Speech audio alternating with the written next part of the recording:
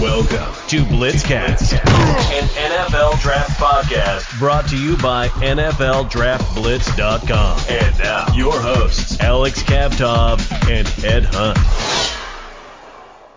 Welcome to another episode of Blitzcast, and we're joined by Craig Haley, national writer for Stats Perform and a contributor for Athlon Sports. And we're doing an FCS college football preview today. Craig, how are you doing today? Doing real well, Ed. Thank you. Well, thanks for being on the show. Let's start with the first question. Is it fair to say the FCS is more cautious than the FBS with COVID-19? Well, I think the FCS is certainly looking for waiting on decisions made by the FBS and then go from there. You know, the FBS level is going to have more money for, what is needed, testing and just all factors involved with keeping people safe, keeping people distance.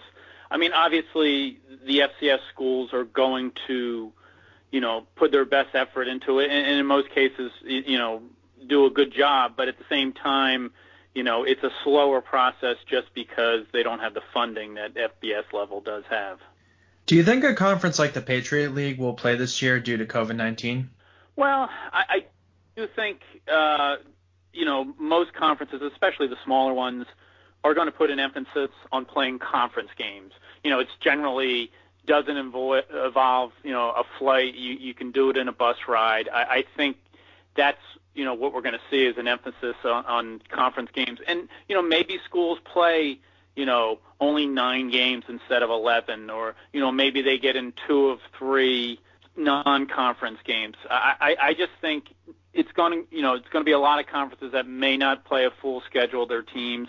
Some of them are all going in with the intention of doing that, but, there's contingency plans. So I do believe, yes, some schools, some conferences may not play a full schedule.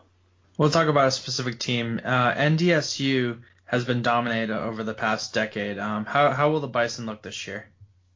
Well, they're obviously the team to beat. I mean, you're right. The Bison, they've won 8 of the last 9, national titles. They've actually won 9 straight titles in the Missouri Valley Conference, which has been the premier conference. They're the team to beat. They had a tremendous offense coming back. I mean, when they left Frisco last year, having beaten James Madison the title, you looked at their team and you said, wow, this team's going to be back for the next couple of years, and they just might. I do think losing Jabril Cox, in a grad transfer to LSU really stands out. I think it hurts them a little bit, more than a little bit, but I just think it guts them of their best player on top of losing some elite players. So I think they're clearly the team to beat, and most people are going to all say that. I just think if you're going to look for a vulnerability, maybe the offense is better than the defense, and that's not usually the case because the defense has been so dominant through the years. So North Dakota State is the top dog. Everyone knows it.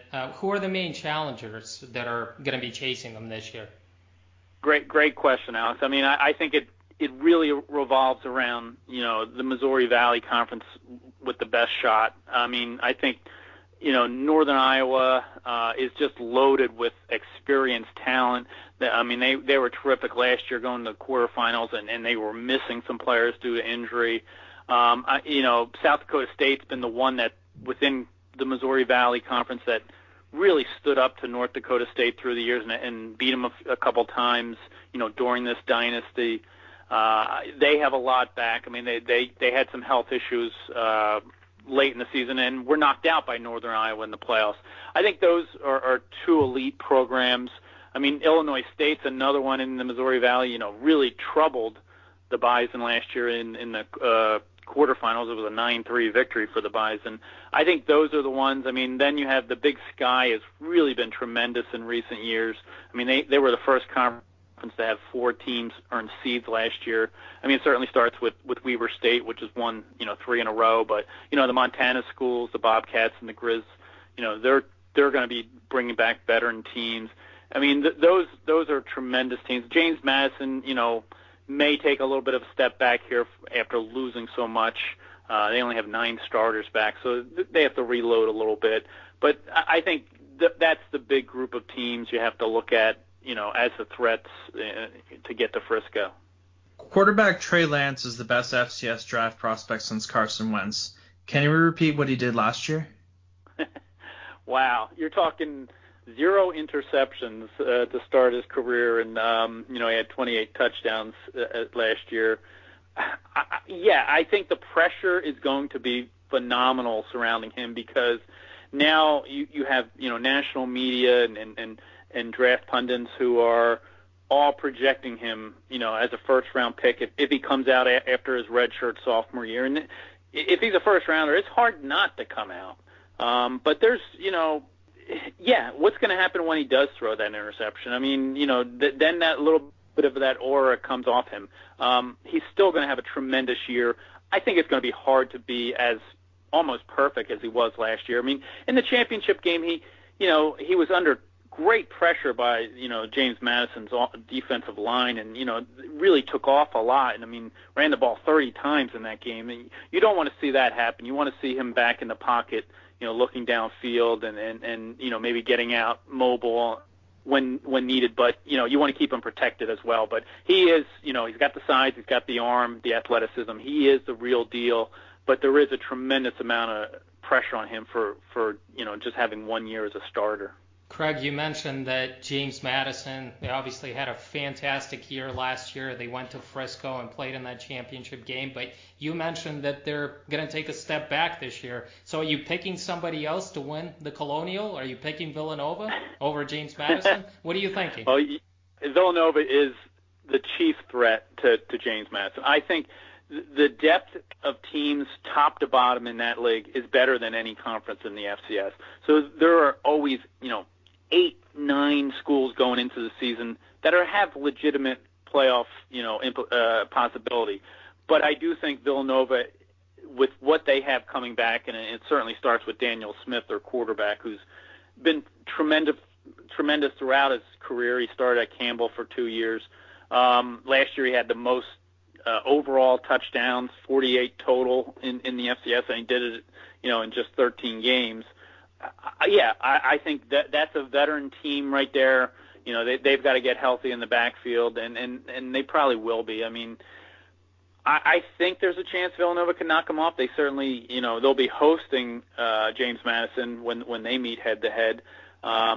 There's a chance. Yes, I think it's a great question and a great possibility that Villanova can knock off James Madison. Villanova has a great offense, but do they have enough pieces on defense? What do you think, Craig?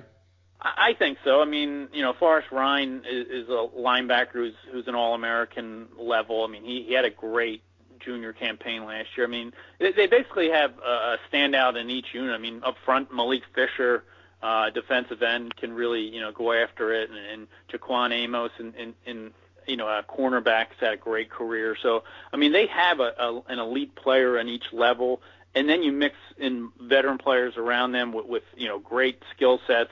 So, yes, I think their defense is strong enough to stick with what they have on offense. That offense is phenomenal coming back. So, they're a legit top 10 team. They've disappointed in recent years, and a lot had to do with injuries, but this is a team that I think is motivated to really go far. I love great defenses, and both Illinois State and Northern Iowa have great defenses. They've had them through the years. What's their outlook this year? I know you mentioned that they're one of the contenders out there. They're going to make a run. Do they have enough on offense? I mean, Brady Davis is coming back for Illinois State. Well, Brady certainly has to take it to a little bit of a higher level. He's been a little inconsistent. Obviously, he got hurt last year. I mean, the big question with them is whether they can replace James Robinson, their tremendous running back who went for 600 yards last year in just 3 playoff games. I mean, that's a big if, but I think they'll do it by committee. I think on defense they're stacked. I mean, they really took the ball away from teams last year, and I believe they set a program record for sacks. I mean, they were always in the backfield. I think they're very strong on defense, and Northern Iowa is right up there with being perhaps the best defense in the land. With what the Bison always do, but Northern Iowa is built to go far this year. I mean, Ellison Smith is a great defensive end. I think he's their top Buck Buchanan award candidate, but they do have tremendous talent throughout that defense. And offense, I mean, they had Will McAvane was a freshman last year who ironically set the record for passing yards by a freshman in the Missouri Valley until Trey Lance's final completion in the national championship. Lance passed him last year, so that he did have a good year, McElvain, but he'll need to take it to a next level. And they've struggled to run the ball in recent years, but I think they do enough, and especially with that defense, they just want to wear you down that way. So both those programs are stacked on defense. Is the Big Sky Conference the best in the FCS in 2020?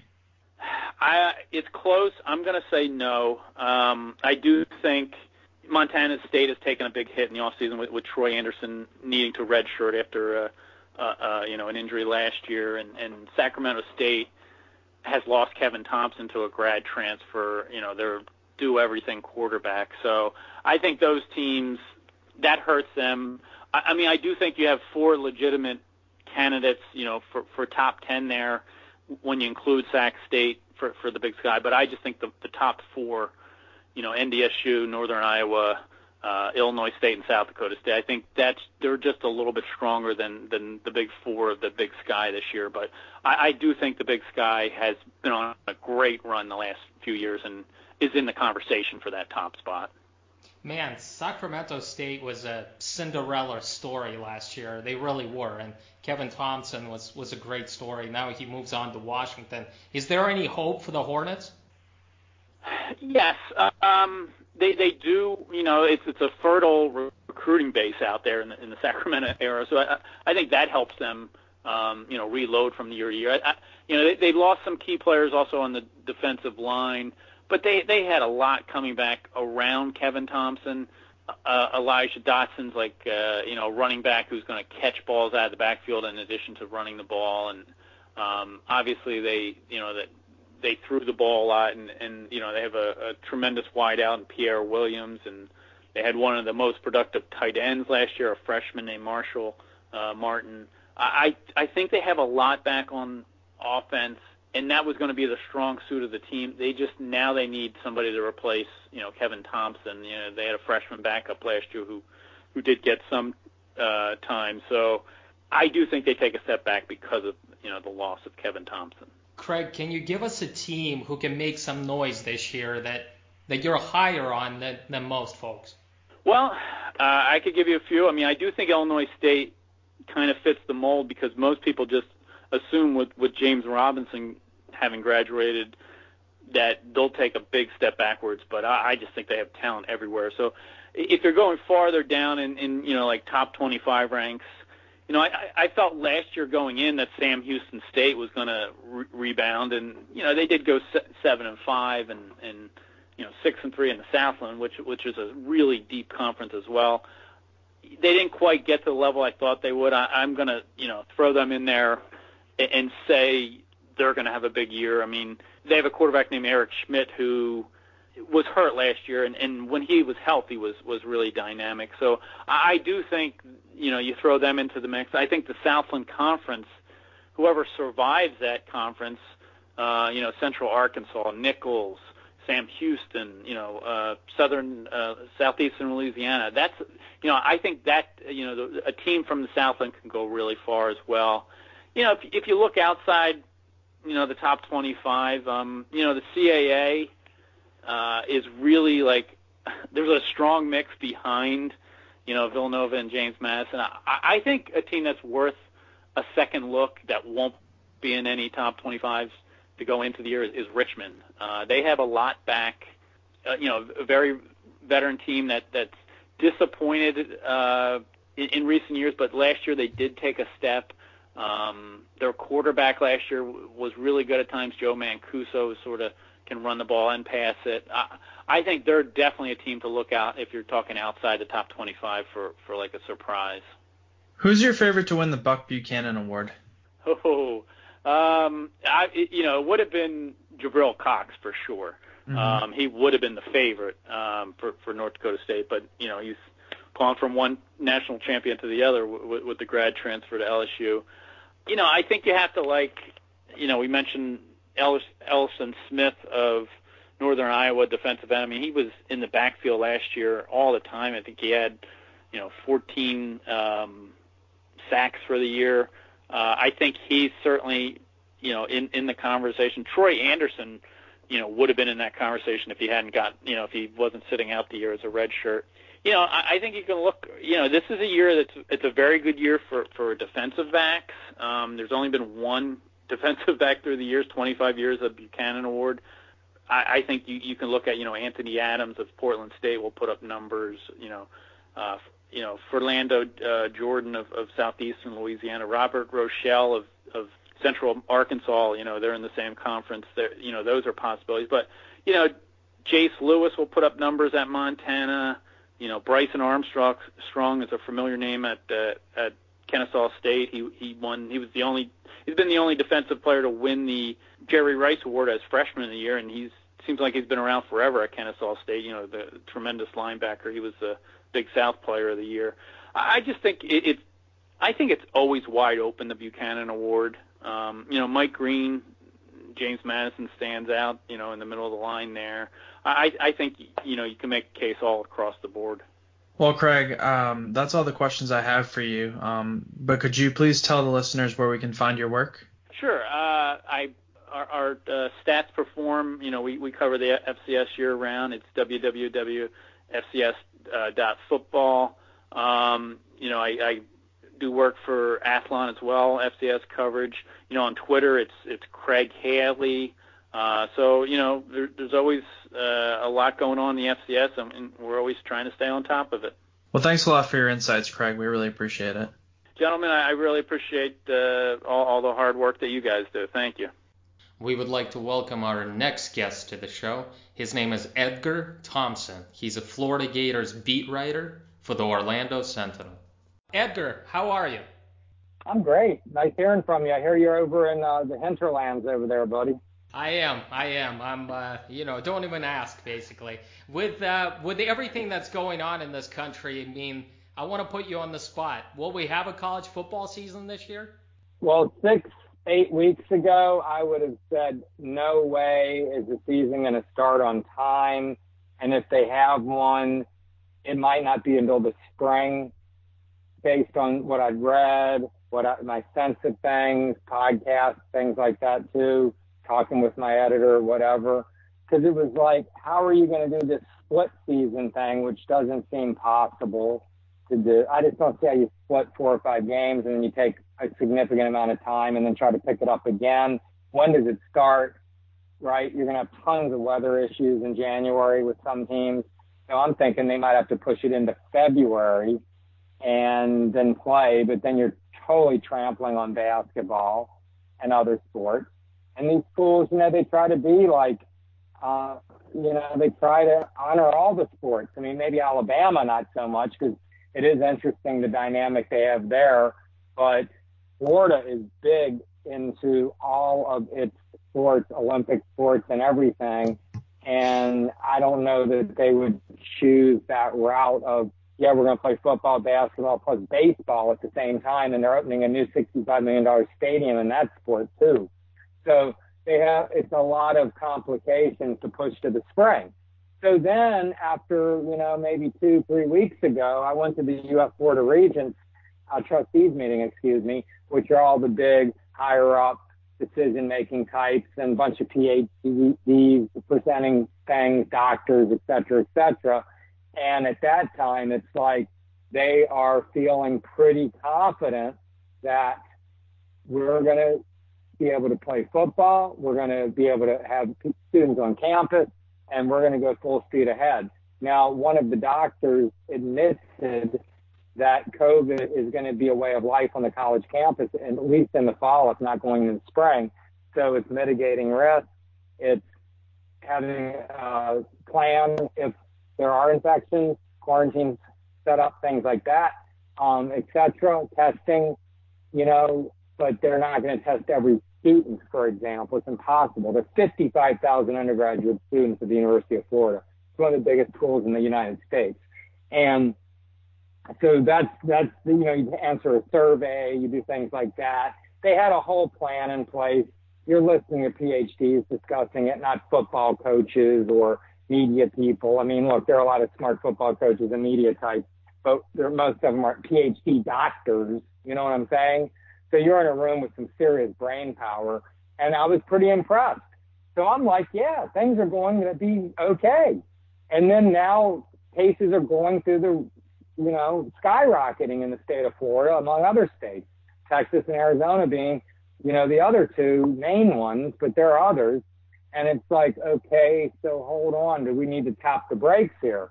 So now they are tapping the brakes, at least shutting bars down and, not allowing alcohol to be served, stuff like that, and trying to, stem the tide, the tidal wave. So now it's kind of like, So now to answer your question, I'm starting to really have serious doubts because here we are, closing in on July 1. So they might have another month to make a decision, dude. I mean, they probably have 1 month from today almost before they got to start making a final decision.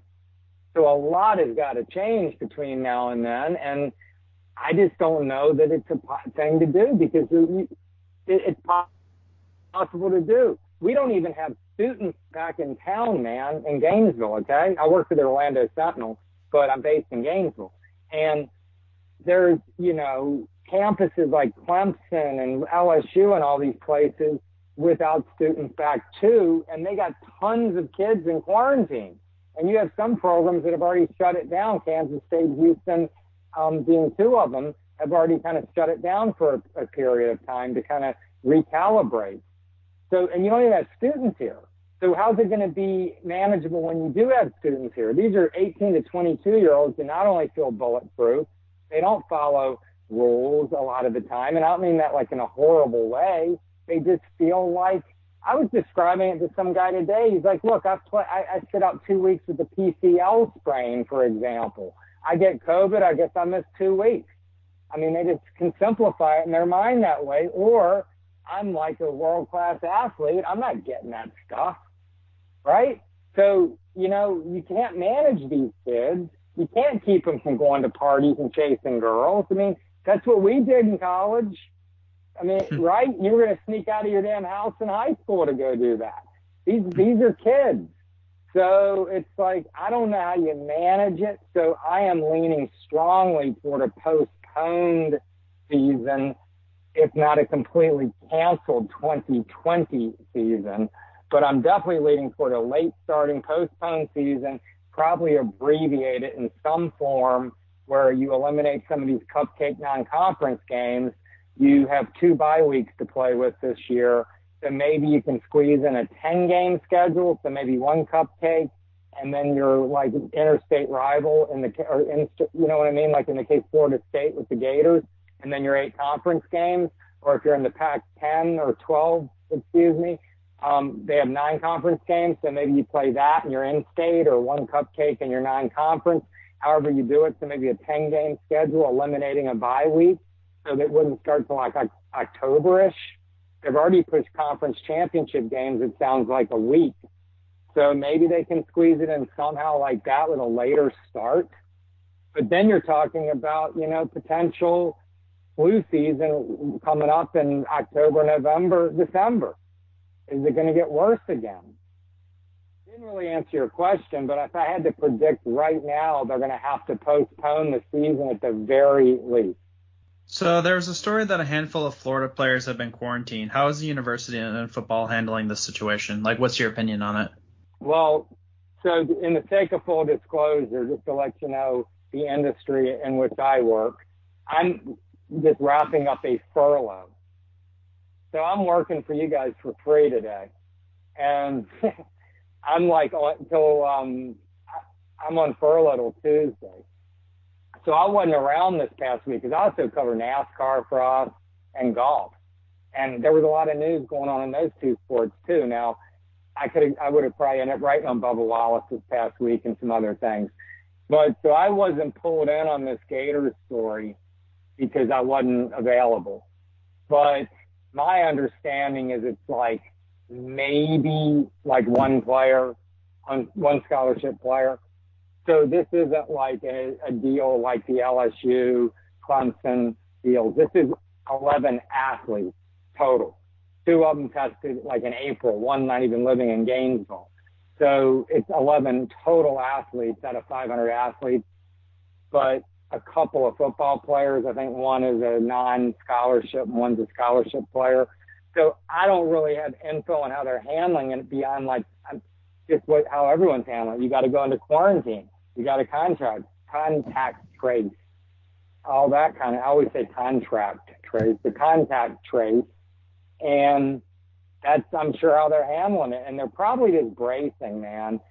Everyone's scared to death, right? They just are. I mean, there's liability worry, optics concerns, and really the biggest concern is, just health. You don't want to have a kid. What if you have a kid on your team with like an underlying health condition? That Jordan McNair, did he have an underlying health condition? He died at Maryland. I don't know. He might have had some heart thing. Maybe he didn't. But what if you do have a kid who has like some issue he just didn't know about, and he gets COVID and dies? And it's like, what? And it's like, well, yeah, he had blah, blah. He had some lung, congenital lung thing no one knew about. So that's a real fear. And then if you want to get down to bottom line stuff, and, you got to look at that. I mean, it's not being callous. It's being realistic. It's a financial disaster if football is completely preempted, because it's such a money maker for these schools, and it runs everything. And so you're talking $26 million last year Florida made in ticket sales, and that was 6 home games because they played 1 away. So that's a lot of money just right there, ticket sales. And that's another question. Fans, how do you even deal with that? So playing football is just essential in so many levels for that, but you can't force kids into situations. These are non-paid athletes without a union. Yes, they get a scholarship. Yes, there's now a cost of attendance stipend. Combined, that's $75,000, but that doesn't all go in their pocket. I mean, less than 10,000 of that's going in their pocket, or maybe a teeny bit more, but not much. And these guys are producing, for guys who make millions in some cases and nice salaries. You know what I'm saying? So it's like, how do you force these kids into, bubbles and like other leagues are doing, like pro leagues, or, you know what I mean? It's so complicated, man. And it's just, I'm sure they're just bracing. I mean, because they're just nervous that this is going to really just either A, blow up in their face, or the plug's just going to get pulled on. Well, the first college to cancel its season was Morehouse College. They're the first ones, I think, to announce that they're canceling all the games. So one of the universities, one of the colleges has already made that decision. I'm sure there will be a few other D2, D3 programs that are going to follow, just because I can't imagine fans being in the stands for the NFL season or the college football season if they want to control this thing. I know I've been a little long-winded. I mean, I tend to be a little, but it's so complicated. It's hard to stay like really brief and on point. But I can be on at least this. The Swamp holds 90,000 people. I feel like it's realistic to put a third of attendance in a size. 30,000 people could go in there. You could get them in, right, and space them, mask them up, outdoors. I don't think that would be an impossibility, Alex. But here's where I have the issue. And you're seeing it. And I'm not sitting here saying I'm the most, selfless, altruistic individual on earth here and my Mother Teresa or something, right? But the fact of the matter is, people are just, their selfish natures are being shown right now with the non-masking, the packing bars when it's supposed to be 50% capacity, the beach scenes, the rivers, the springs, all these things. People are getting COVID mass outbreaks, right? When you get people out of the stadium, dude, that's the problem. Because you think that people are just going to sit around and wait their turn to leave? nobody seems to want to wait their turn anymore or worry, and so you're packing 30,000 people into a 90,000 seat thing. It's manageable. You got to stagger the entrances and get temperature checks. You can do all that. It would take a while, but it's getting them out because everyone's going to be like, yeah, I want to get out of here. And they're just going to push their way through. And then you're going to get choke points and stuff like that and people screaming and yelling. And that's where I'd be worried, right? That's my concern. Absolutely. I think there are a lot of underlying factors that go into this, and it's going to be tough to control. You're not going to be able to explain to a college kid that he can't hang out with his girlfriend and his friends and go to parties. Let's move on to the Florida Gators. We decided to do this preview. We're hoping that football season will occur, even if it's going to be delayed. We're hoping to see SEC football especially. Edgar, I'm curious, last year, this team went 11-2. They finished in the top 10. Were you surprised by last year's record? I was surprised by last year's record, given Felipe Franks broke his ankle in the third game. Because Felipe Franks ended his 2018 season seemingly finding the secret sauce. He had 12 touchdowns, 0 turnovers, and looked like, okay, finally this kid with all this talent had figured it out. Starting with the second half of the South Carolina game. They went on a roll. And he breaks his – first he didn't play that well in the opener against Miami. Some turnovers and just kind of sloppy, typical Felipe. But you're like, first game, they still won. And then he breaks his dang ankle against Kentucky, and they're down 21-10, like with a minute or two left in the third quarter of the game. You're like, well, they're going to lose to Kentucky for the second straight year after not losing to them, since 1986, right? They're going to lose 2 in a row. Well, Kyle Trask comes in, who had never started a college game and barely played any, and the rest is history. He was terrific. The offense never looked as smooth. This offense looked better last year in terms of the operation, right, of running the plays, of not screwing up, of being, not just having just sloppy penalties and, missing open receivers and just a bunch of the stuff we've been seeing for years here. They hadn't had a good quarterback here in eons, going back to Tebow, really. And suddenly this kid who had never played at all, redshirt junior, not played at all hardly, comes in and is just throwing darts and has the offense completely under his control, and they didn't have any running game to back them up at all because the offensive line created 0 push last year. They averaged 129 yards rushing. But to Dan Mullen's credit, he said, we're just going to become a passing team. He wasn't hard-headed about it. The year before, they averaged 213 rushing and 212 and a half passing or something like that. I mean, you talk about balance. Last year was 129 and about 300. So for passing. So he just said, we're just going to become a passing attack. And they did it. And it was pretty damn impressive, I got to say. So, yeah, I was pretty surprised, to say the least.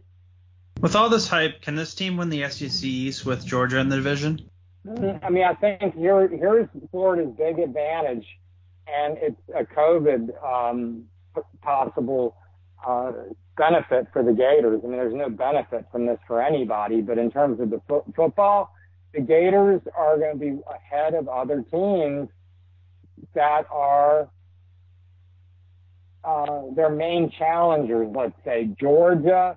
The SEC title for East title for Florida is going to go through Georgia and LSU and a visit to Tennessee that's scheduled for September 26th if they play it then. Those are going to be their 3 toughest games, I think. Some people think Ole Miss is going to be tough. Maybe. I think we'll see. I mean, Kiffin's good and the quarterback's intriguing, but we'll see. So let's say those are their 4 tough games. Well, Florida is going to be ahead of all those teams because or at least 3 of them, because it's a new offense with Kiffin, for example, eliminate them. Then you got a new offense with Georgia with Todd Monken and a new quarterback, Jamie Newman, coming from Wake. Then you have a new quarterback at LSU and a new offense because Joe Brady left. So they lost Joe Burrow and Joe Brady. Florida, meanwhile, has Trask and Mullen and Brian Johnson, the QB coach here. They've been together now 3 years. They're on the same page. They have some veteran guys coming back at the skill positions. Trey Grimes, Kyle Pitts, the All-SEC tight end. Jacob Copeland's ready to make a step. We think Kadarius Toney's back. So they have some pieces, and they know the system. You're not going to, by the time they play these teams, they're going to be more familiar with what they're doing.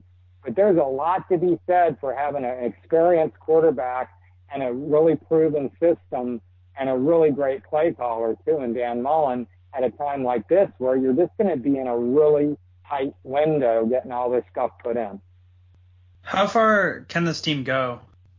Well, there's some questions, obviously, but to start with the positive, here, let's start with the questions. And in Georgia's defense, no pun intended, is the fact they have like 10 starting defensive players back. I think their defense could be really good. So Georgia's still, you got to beat them, and they've been recruiting lights out. So Georgia's still going to be a very tough out. But I think Florida's probably as close to Georgia as it's been in a while. So, but yes, Florida's chances are going to hinge on a couple of things, in my opinion, and one of them is the offensive line has to be able to generate a running game more this year. Last year, it was just a comedy of errors with that line. They'd miss an assignment. I mean, Michael Pirine was wasted last year, a good part of that season. I mean, he showed how good he is in the Orange Bowl. 3 touchdowns, 181 yards from scrimmage. The 88-yard touchdown run to seal the deal against Auburn was pretty impressive. More than pretty impressive. It was awesome. But he just was bottled up most of the year. He became an effective pass catcher, but it was just,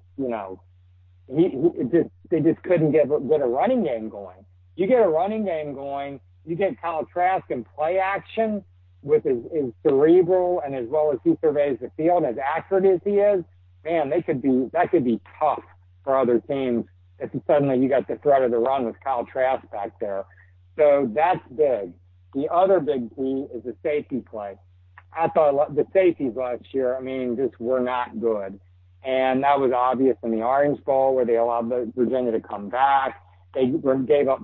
Jake Fromm was 9 of 13 on third down in the Georgia game, which was only a 7-point loss. So those were a lot of key first downs. And Gators were just blowing it down the field, the safeties repeatedly, missing assignments. It just wasn't good back there. And I don't know what the solution is there. I think there's some talent back there. I think Brad Stewart is a really talented guy, but he's just, he's always seems to be something going on with that kid. He gets suspended or, whatever. So he needs to have a good senior year. But that back end of the defense, man, was very suspect last year. You go back to the spring game of 2019, that's set up for the offense to be good and entertaining and all that. But the safeties looked awful in that game. They were missing plays right and left.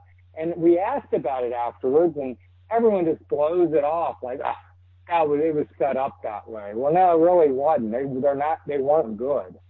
So there are other areas, but those two, if I had to point to like what you got to do this year better for the Gators, is stop the run and really shore up the back end. Not stop the run, generate a run game, and shore up the back end. What do you think of Dan Mullen? I think he's a brilliant offensive mind. I actually will be surprised if he doesn't end up in the NFL someday. I just think he's that good. I think in the game's gone that way at the NFL level. He's just an X and O. He's just a savant with that stuff. He recognizes matchups quickly, finds your little stress points, and just makes you look. Just hammers them. Dave Aranda 2 years ago, LSU, when they beat LSU a couple of years ago here in the swamp, just had Dave Aranda at the end of a stick. He pushed him around at the end of a stick. And that guy's the highest paid defensive coordinator in college football, or was. And, really good coach. Dan made him look bad. Kirby's had his number a bit, I guess, but I find that some of that defensive shortcomings and some other things. But Dan, man, he really just knows. I mean, look, like I said, look what he did last year. He adjusted the offense completely from what he was probably hoping to do, and, did really well. The place where I really was most impressed with Dan Mullen last year was at LSU. I thought the Gators, obviously Auburn gave LSU the best game, 23-20, I believe. But I thought the Gators played LSU's brand of football and went toe-to-toe, punch to punch, whatever, volleying back and forth, whatever metaphor you want, with LSU, stood toe-to-toe with LSU. That's what I was looking for. Better than anyone offensively all year. I mean, Alabama, I didn't think hung with LSU. I mean, the game on the scoreboard was relatively close, but Florida lost by 14, but it was like back and forth. I don't know if you saw that game. Fantastic football game. And they just kind of ran out of gas, and they were in the red zone twice in the fourth quarter, and Trask threw an interception. It was one of his really bad plays of the year, off the back foot, tried to make something happen. And the other one, I think they just got stopped maybe. I can't remember. But I don't know what your take was on that game. But, man, the Gators came out, and they got hit in the mouth too, man. I mean, LSU, first series was nothing. LSU, boom, boom, boom, scores. And I'm like, oh, my God, this is going to be a long night. And the Gators just put a drive together, got waylaid again, another drive together, waylaid again, another drive together. I think that first half, LSU had the ball, like, on its scoring possessions, like 8 minutes, and the Gators had, like, 20. They just were putting drives together. It was unbelievable. And I was sitting there, and that was the night that sold me on Dan Mullen more than any, where I was like, man, this guy knows what he's doing. This team is so prepared. Now, the Georgia game, they came out and were having all this, like, operational issues early. I don't know if you remember the game. They were, like, screwing up right out of the gate. Well, Pat Dooley, the longtime Gainesville Sun columnist here, pretty plugged-in guy, very savvy, been around the block for a long time. And he reported that they had the wrong wristbands on the receivers, had the wrong game plan. Some team managers had done it wrong. Now, this story never really got a lot of traction, but it explained a lot, because it was like the whole first part of that game it was lost, because they came out of the gates and they weren't on the same page for a couple of series, committing penalties, blah, blah, blah. So, yeah, Dan Mullen is pretty amazing X and O guy. And I could see an NFL team identifying that sooner than later. So you don't think Dan Mullen is there for the rest of his life with the Gators? I mean, he looks like a guy that just loves being a Gators head coach. Not like Urban Meyer, who left, who was looking for the next job. But I just think Dan Mullen is one of those lifers. Am I wrong? I think he loves it here. I think his wife loves it here. They do love the college vibe. I mean, his wife is great with the players. She's like a team mom. I think they love the energy of the game, of the fans. I mean, Dan is still kind of like a kid at heart, even though he's 48. I mean, he's got a lot of that childlike enthusiasm. But, if they're throwing $10 million at you or $9 million at you, and it's all just football, because here's where Dan isn't elite, is recruiting. And I mean, if he hears me say that, I mean, if he listens to NFL Draft Blitz, he's not going to like that. But, I think the world of Dan, great to deal with. But his record in recruiting speaks for itself. It's solid. He's produced a lot of great guys. But Kirby Smart has like 22 five-star signees the last like 4 years, I think it is. 22.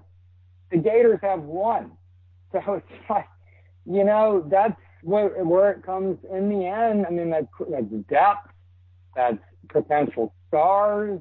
I don't mean, you know what I mean? I mean, NFL, you look at it, yes, 3 stars and 4 stars, particularly, 4 stars develop into 5-star types. I mean, I think Dan's developed 4 stars into 5-star talent, but it's just, it's hard to beat teams that are getting 3 and 4 and 5 4-stars, 5-stars every year. I mean, look at Clemson, Alabama, LSU. I mean, Ohio State. Those are the teams that just dominate getting those kind of players. And look and they're always in the playoffs.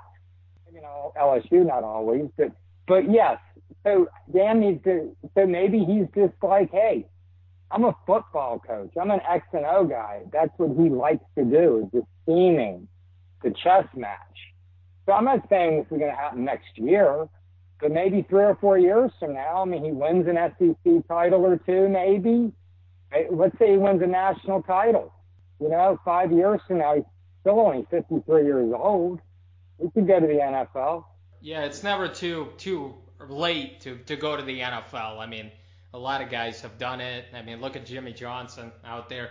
Edgar, you mentioned that weaknesses of this team, you wish that the offensive line play would be better. They would establish the run. And then you mentioned the safety play last year. What is the strength of this team, of this Gators team in 2020? That's pretty good, because I told you I was going to tell you the negatives and the positives, and I left out the positives. Kyle Trask, I think, he's the leading returning passer in the SEC.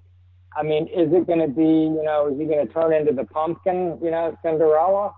I don't think so. I think he has staying power, in my opinion. The thing about Kyle is he's very knowledgeable with what he's trying to do out there.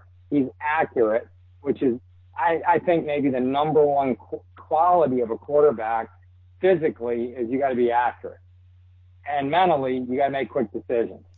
And the other thing is he is unflappable. I mean, the South Carolina game started out really poorly, and the weather was adverse conditions. And the Virginia game, the Orange Bowl, I mean, he wasn't on at all. He was off for a while. And it was like, ooh, Kyle Trask, man, the shines come off Kyle Trask, it looked like. No problem. He just kept at it, kept plugging, and by the end of the game, he was just tearing them apart. He third down throws and all kinds of stuff. He had a fourth down run, all kinds of things. So he's great at that. So, yeah, I mean, that's huge for the Gators and for Dan Mullen in his offense. It's so quarterback-based.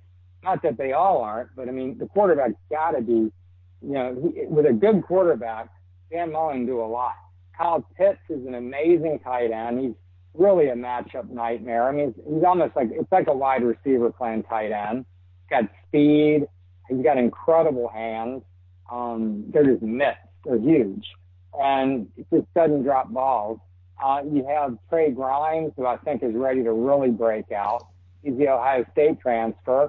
And there was a glut at wide receiver. I mean, no one was really like the main guy, but they're going to need kind of a main guy this year. And if Trey Grimes, certainly at 6'4", 215, with his speed, leaping ability, and all that, has really potential to be a big breakout guy. And, I think that the cornerbacks are a strength. I mean, Marco Wilson, a lot of people thought might go to the NFL draft. Well, he came back, and that's huge for them. And then Kaiir Elam, who's Matt Elam's nephew, was like an all-SEC freshman selection. The other cornerback, that's pretty special right there. And I think the pass rush brings back 28-some sacks, which is the most in the SEC, and that's despite losing John Grenard, who was as good as anyone in the league last year. He led the league in sacks. So they're going to definitely create pressure off the edge, as Ty Grantham's defenses always do. They're going to have cornerbacks. When you can pressure the passer and cover people, that's huge in today's game. And then the other thing that the Gators have going for them that they haven't in a while is I think they have some interior line that with TJ Slayton, who seems to be trending, coming on, and is generating some national buzz even right now. And I think he made second team All-American with Sporting News, which is that's a little much maybe, but maybe they're really high on him. And he's a physical marvel. I mean, 6'4", 350-ish almost, and really can just move. Apparently he's the best dancer on the team, someone told me. So he's nimble. The one loss I didn't mention is David Reese, the middle linebacker. he wasn't a real sideline to sideline type playmaker. He's like a more of a 70s, 80s kind of linebacker, you know, between the tackles back when the game was really run oriented. I mean, the guy made 340 tackles in his career at Florida. I mean, he's like 11th all time. And he was a quarterback of the defense in terms of putting people in the right place and knowing the scheme, and just a leader. And that's going to be someone that's going to be tough to replace. But they are bringing in some pretty talented guys. They have a lot of young guys at that position with some real potential, including Derek Wingo, who's an incoming freshman with the Gatorade Player of the Year out of South Florida in the state. Gatorade Player of the Year in the state of Florida, which produces a lot of good players. And he's coming here, and he's a middle linebacker. So there is some intrigue at that position. And I'm a big linebacker guy. That's my whole wheelhouse, like going back to my childhood. Love all of the linebackers. So I'll be interested to see if they can get a real playmaker there. And the last guy I'll mention, actually, Alex, sorry to ramble, is Brenton Cox Jr. is a transfer from Georgia who was one of the many 5-stars Kirby signed, and he transferred here. He's supposed to be, he's like 6'4", 247. I mean, he looks the part, and he's explosive. I don't know if he's going to be great or not, but he sure looks the part. And Todd Grantham knows how to coach that position. I mean, he knows how to get a guy to generate sacks for people. I mean, he does it every year. Ja'Kai Polite, Grenard, go back to Jarvis Jones, a bunch of guys at Louisville he worked with. I mean, he's always able to kind of get a guy to get you double-digit sacks. He's very, very astute at finding those kind of mismatches and stress points. What kind of year will Kyle Trask have in his second year at the helm? You know, I mean, like I said, it could be is a sophomore slump, even though he's a redshirt senior coming. I don't foresee it. I think the kid is just a level-headed, unflappable, focused kid, and he's finally getting his chance. This is a kid, his story is remarkable. Everyone who read about it, followed it and all that, I mean, it's just a crazy story. And he was a starting quarterback as a freshman in Manville, Texas, 20 miles south of Houston. And as a sophomore, this kid, D'Eriq King, comes to that team. So Kyle Trask suddenly is the backup to D'Eriq King, who I think broke Kyler Murray's Texas high school passing record, or came close. So, and then went to Houston and had 51 total touchdowns 2 years ago, and then last year pulled that whole stunt where he redshirted after 1-3 start, and that was at Miami. But he is a stud, D'Eriq King. So Kyle just played behind a guy for 3 years. And rather than transfer, which every kid does now, rather than do this, rather than bellyache, he just played his role. He had 16 touchdowns and no interceptions whenever he got in the game. So he was pretty efficient. And then he comes to Florida as a 2-star recruit. He isn't even rated. Go look at Kyle Trask 24/7 Sports Bay. I mean, it's like there's not enough play. I mean, he's like the last player in the country. So he was like a 2-star recruit. Doug Nussmeier, who's now at the Cowboys coaching tight ends or something. You know, everyone knows Doug Nussmeier. He's at Alabama. He was basically I'm trying to think of the word, disgraced offensive coordinator here when Jim McElwain and him were basically let go. But he saw something in Kyle Trask, and they got Kyle Trask to come to the Gators. He had offers at Lamar, Houston Baptist, and the University of Florida. Comes here and was like afterthought to Felipe Frank, same class, etc. Now, but I swear, we'd go see practices. I mean, we don't get to go out there much, but you could see with Kyle Trask, even in the limited time we would get to go see them just drawing routes and stuff, he could spin it. He was accurate, perfect spiral, quick release, confident, 6'4", good size, fit kid. And I'm like, man, this kid looks good. And he never did anything. He never played. And you're like, you know, maybe he's just not a leader. Maybe he just doesn't have the experience, the killer instinct. He was never a starter, yada, yada, yada. Then last year happened, and hey, he's been waiting for this chance for a long time. So believe me, he's working his tail off to capitalize on it, because I think a lot of people feel like Kyle Trask is an NFL future now. So moving on to the defensive side, does this team have enough pieces on their front seven, with losing Jonathan Grenard and Ja'Kai Polite and so forth? Well, Polite left 2 years ago, but Jabari Zuniga is the one I think you're thinking of. It's easy to mix them up. But Jabari didn't barely play last year. This is crazy, man. I mean, so last year, Jabari Zuniga, he already had like 3.5 sacks through 2 games. He was dominant against Miami. That was a young line, and they got 10 sacks against Miami to open the season as a group. But Zuniga barely played last year. He played a little bit against Georgia, and then early on he had a tackle for loss on like the second play of the game, but he had this high ankle sprain. He must have torn a ligament or something. He was jacked up all year. And he played 14 quarters of football last year. Grenard hurt his ankle against Auburn, but he wasn't 100%. He played 7 snaps at LSU. So they played LSU, lost by 14 without their 2 best edge guys, and they weren't even healthy for the Georgia game. If those 2 guys had been healthy last year, fully healthy for those 2 games, the Gators might have won the national title, man, based on paper. I'm not saying they were the best team, but it was pretty incredible to think about that. So, yeah, those are big losses. It showed last year. I mean, they lost 2 games that they could have won because they didn't have those 2 guys at full speed. So overcoming that loss, Brenton Cox is going to really have to step up. They have that Diabate kid, Mohamed Diabate. Is it Mohamed Diabate? He's got some real potential, a lot of speed off the edge. And like I said, Todd Grantham, it's like a revolving door. I mean, Ja'Kai Polite left after an 11-sack, 7 forced fumble season, and you're thinking, oh my God, how are they going to replace him? Well, Grenard was even better in a lot of ways, and certainly a better leader. So it was like, Grantham's got a knack for that, being able to replace those dudes. And as I mentioned, TJ Slaton, he actually was considering the NFL maybe, which was surprising because he was finally starting to show something. He came in as a top-rated guy in the 2017 class. He was a Under Armour All-American, but as an offensive lineman, and he switched over to the defensive side, and it looked like he was going to be a world beater, and he never did anything until like the second half of last year. And then, so you're kind of like, maybe he's finally, the lights gone on, and then he's going to leave for the NFL. Well, he didn't.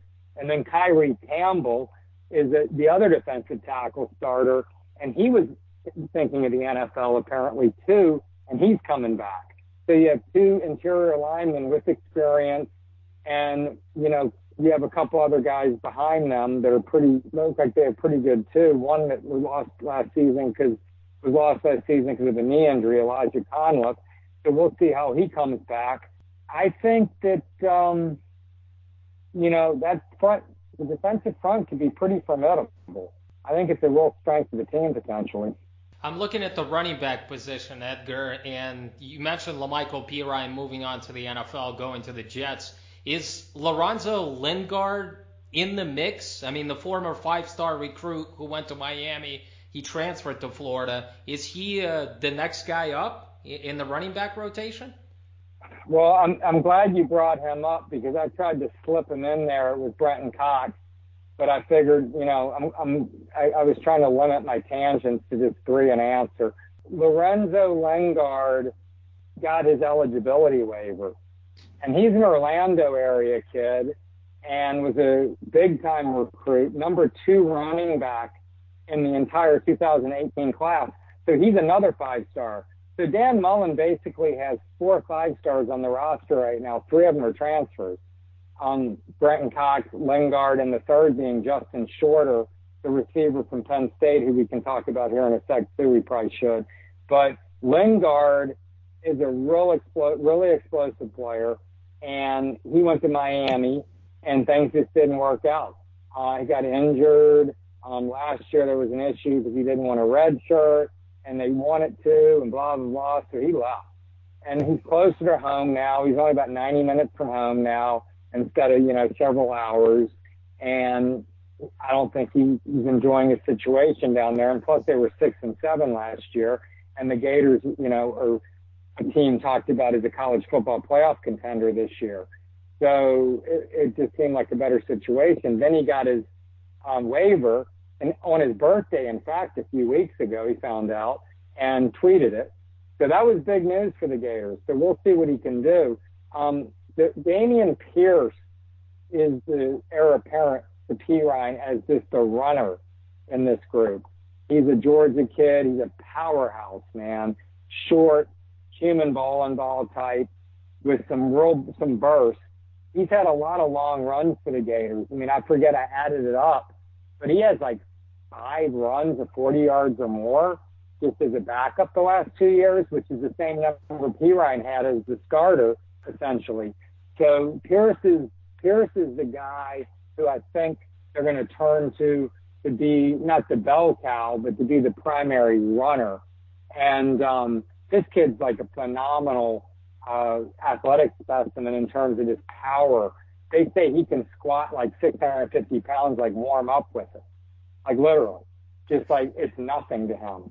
I mean, he's a monster. So he's powerful, and they just need to create some holes for those two guys. And I'll tell you, a real X factor potentially on this team, man, is Malik Davis, who's a name that hasn't been mentioned much in a couple of years.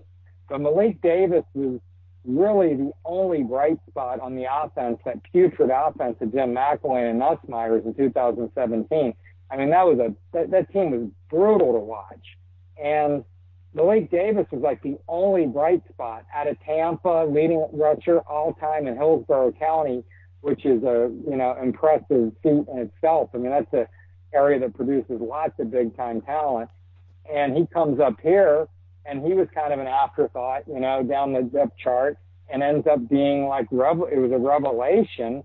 He had such incredible, I remember the first time I saw him carry the ball at a summer practice, his acceleration and just shifting, the guys who can accelerate out of cuts and they never slow down. You know what I mean? They shift and make a little subtle cut, and they just never lose speed. Percy Harvin was like that. I'm not saying this guy's as fast as Percy. That's how Malik Davis was running them. And I was like, man, this guy's got something to him.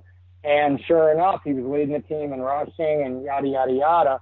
And then he blew out his knee when they lost 42-7 to Georgia. I mean, Georgia was punished for it that day, and physically and emotionally. And they fired McElwain the next day. But Davis was really good. So now he's coming off an ACL tear. Then he breaks his foot like in the second game or some third game. Colorado State breaks his foot. So this guy's had this one bad deal after another. And then last year, first game they pitched him the ball, he fumbled it. So he really has had a rough stretch since that kind of breakout seeming season. So he's a redshirt junior. If he's healthy, he can catch the football too, which is something Perine could do. And I don't know if Pierce is very good at that. No idea if Lingard is. Pierce, I don't think is. So maybe he's going to be a change of pace, third down type guy. So mark my words on that one. If you're watching some Gator ball this year, and Malik Davis has a good year, I think that he can have an impact on this offense. And he's kind of an afterthought kind of guy that I don't think people are really talking about. That's an interesting name. I thought maybe as the X factor you were going to go with somebody like Kadarius Toney, who, I think everybody expected him to have that Percy Harvin effect. He certainly hasn't. Do you expect him to have a big year this year? I mean, I guess when I say X factor, I think more of a guy who's like really kind of a little bit off the radar. Okay. I mean, Kadarius Toney, because Jacob Copeland or Toney, if you're going to say who could be a guy who could really just absolutely just bust out. One of those guys could, particularly Copeland. Copeland is a physical specimen. This kid is like, I saw him wearing a sleeveless T-shirt at practice last year and was like, Jesus, who is that? It's Copeland. And I'm like, that's Jacob. I mean, this guy had shoulders like, he looked like Wilbur Marshall or something. He benches 405 pounds. He runs like a 4.4 and benches 405. And he's like, 6 feet, 205 or whatever, 6'1". So he's an impressive physical specimen. But the problem with him last year, he had like a 12% drop rate or something. Some SEC, maybe it's Pro Football Focus or something, ranked SEC receivers on drop rate. He might have been number 1 or 2. So he needs to shore that up because you can't build trust, right? And your coaches or your quarterback if you're dropping passes. But Kadarius Toney, I mean, the guy's like what do you call him? A joystick, human joystick is what they like to call him, because he's just like so shifty. He's got that cutting ability. The difference with him and Percy Harvin, Percy didn't have that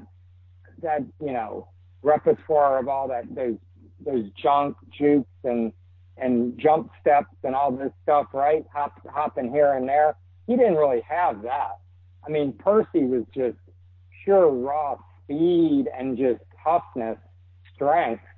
But Toney doesn't have his acceleration is the thing. I mean, who does? I mean, Percy Harvin's still one of the most fantastic players I've ever seen with my own 2 eyes. He was unbelievable. He was incredible. He's really probably the best college football player that I've seen with my own eyes covered. Reggie Nelson that year he had in 06 was unbelievable too, but Percy was unreal. So anyway, Toney though, again, you got a former high school quarterback who has suspect hands at times. So he needs to continue to improve that reliability there. And the other thing that frustrates Dan and the coaches is he doesn't really play within the system. So like you call the play and he just gets, once the ball's in his hands, you don't know where he's going. Like he might just not do the play that was called. So that was something I think he's got to earn the trust of the coaches too. But the kid, man, he averages 10.5 to 11.5 yards every time he touches the ball the last 2 seasons. The problem last year is he broke his collarbone in the UT Martin game, one of these cupcake games, broke his collarbone and didn't come back until like the Georgia game or something. But the first game of the year, he had a 66-yard touchdown off a screen pass against Miami. So that showed what he can do. I mean, yeah, I think that if he can stay healthy, he's a threat. A lot of people thought he might try to jump to the NFL, which I thought would have been really short-sighted on his part. He needs to improve his hands. He needs to become a better return threat. If they can somehow get him back there, he'd be a great punt returner, but he just doesn't catch the ball cleanly. You know what I mean? You got to be able to really catch that football confidently while seeing what's going on in front of you. I mean, if you're a punt returner, or you're going to get killed. So I'll be interested to see what his development's like, because he's a guy, even though he's a senior, I believe now. I mean, you looking at a roster, is he a senior? I should know. He is. He is a senior. Yeah, I mean, even though he's a senior, he's still developing. I mean, really all college football players are, but he's far from a finished product. He needs to continue to develop. Yeah, Copeland and Toney could be really explosive guys if the light goes on for both of them. Edgar, last question I got for you. Can you give us a couple of freshmen that might be those key contributors on the team this year, if we do have a season? I mean, Gervin Dexter is the guy who just jumps out. I mean, he's their first 5-star signee as Gators coaches, the Mullen regime. He's out of Lake Wales, which is a little south of Orlando. Kid's like 6'6" or 7, 280 something. One of the coaches that coached against him said he's as big as like a Volkswagen Beetle. And I mean, he's just a huge kid. I mean, he had so many tackles for loss last year. It was like, he had like 50 tackles for loss or something. I mean, he just absolutely just overwhelms people. But you can't do that at the college level, for one.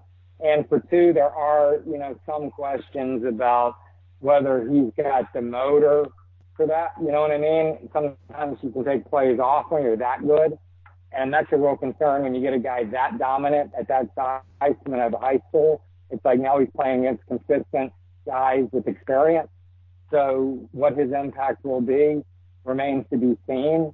But he certainly has the tools. I mean, it's like I think Dan said the first time he saw him, it was kind of like, okay, yeah, that guy is a football player. I think what he said, oh no, he can palm a Volkswagen was the coach. He said that former opposing coach. He walks into a room and you can say, this guy has been blessed with certain athletic skills, was Mullen's quote on him. But in terms of the other, I mean, they signed a bunch of DBs, which they needed. They signed a bunch of defensive linemen, which they needed. And they signed a bunch of 7 DBs, 6 defensive linemen, 4 offensive linemen. So they're addressing positions in need. The one thing they've been criticized on is they didn't sign a running back. And that's big. But I mentioned Wingo earlier. He was the Gatorade Player of the Year. They're getting T.J. Henderson, the cornerback, who was the high pick in the draft this past year, going to the Jags. His brother, Xavier, is coming here. He's a playmaking receiver. And there's this kid, Josh Braun, from Live Oak, which is just up the road. Javon Curse, the freak, came from there, 65 miles north of here. He's 6'6", 335. Braun has, I think his dad might be a big weightlifter. They got, a whole weight room at their house. He's apparently a horse. And I'll tell you the most intriguing guy in this class to me, because they are going to need some cornerback depth, is this Jahari Rogers kid. He was a Texas quarterback as a junior in high school. He's great quarterback. I don't know if he's a great passer, but he just produced because he was such an incredible athlete. He could run and throw on the run. I mean, Tony, for example, was a great high school quarterback, but he couldn't play at the college level just because of accuracy or whatever size. But Rogers converted to cornerback as a senior and was one of the top 100 recruits in the country after he was playing 1 year at the position. So he's a pretty intriguing guy.